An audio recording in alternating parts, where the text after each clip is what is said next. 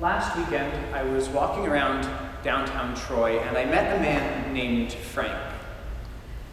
His face was warped physically, pressed to one side from injury. And I was wearing my collar and he said, "Father, I'm a lost soul." He went on to describe abuse and marital strife and sadness. Which of us has the courage to say something like that? To walk up to somebody you've never met before and say, "I'm a lost soul." Often in suburbia, people protect themselves with this rich veneer of garbage that prevents us from admitting what's really going on, which is that we're not okay. And often, in the middle of cities, people literally cannot afford to do that. Frank never asked me for money, and we ended by praying. It was clear that what he needed was to know that somebody loved him.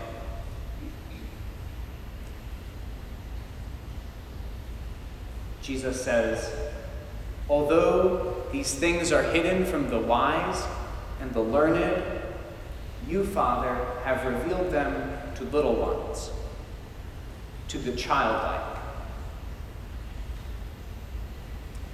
In an interview this week, Lin-Manuel Miranda, who's the composer and the lyricist for this musical Hamilton, he said, "The world is being remade in a fundamentally different way right now." His musical retells the story, the revolutionary story of Alexander Hamilton, and it has stupendous music and stupendous lyrics.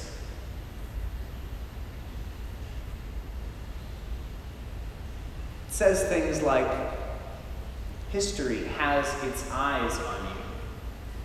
It says death and life and love doesn't discriminate between the sinners and the saints. It takes and it takes and it takes. And it says, and maybe this is a good thing for us to echo after the last couple of months, look around how lucky we are to be alive right now. But what grounds us as Christians and as people who believe in God is that history is not just written by winners. God is always remaking the world toward the powerless, toward people like Frank. And God sends us the Holy Spirit so that we can stop living in denial that we are powerless too, so that we can also be weak ones.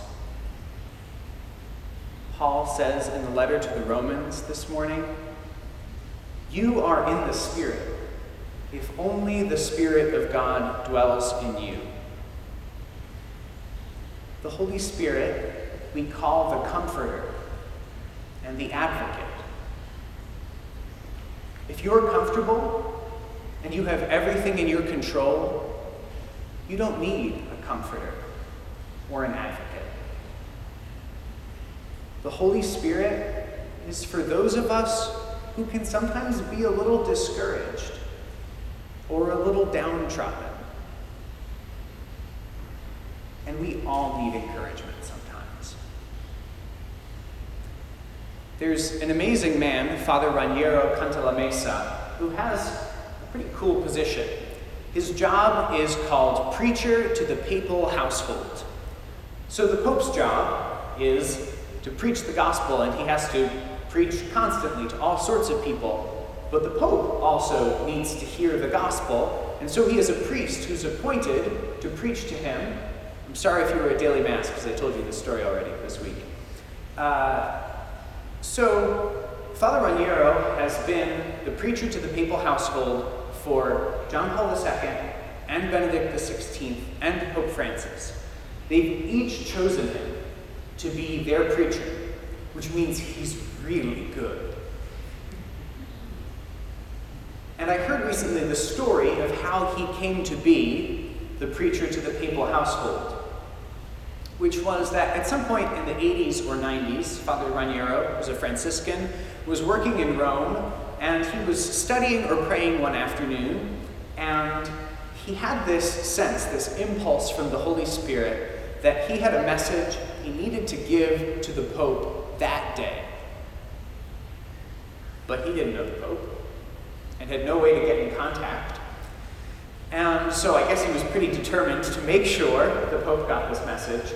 And so he did what I guess is probably the only thing you could do in that case that would give you a slight chance of maybe getting in contact with the Pope, which is that if you know what St. Peter's Square looks like, as you look on it on the right, there's a little building up at the top, and the Pope has an apartment there. And so Father Raniero went to St. Peter's Square and stood outside the window and looked up and yelled, probably with people around, "Holy Father, courage!" And John Paul II either heard this or heard about this and said, "Whoever that guy was, get him in here. I need a guy like that around." We all need to be encouraged, and we can all be weary sometimes and tired. That's why Jesus says, "Come to me, all you who labor and are burdened, and I will give you rest."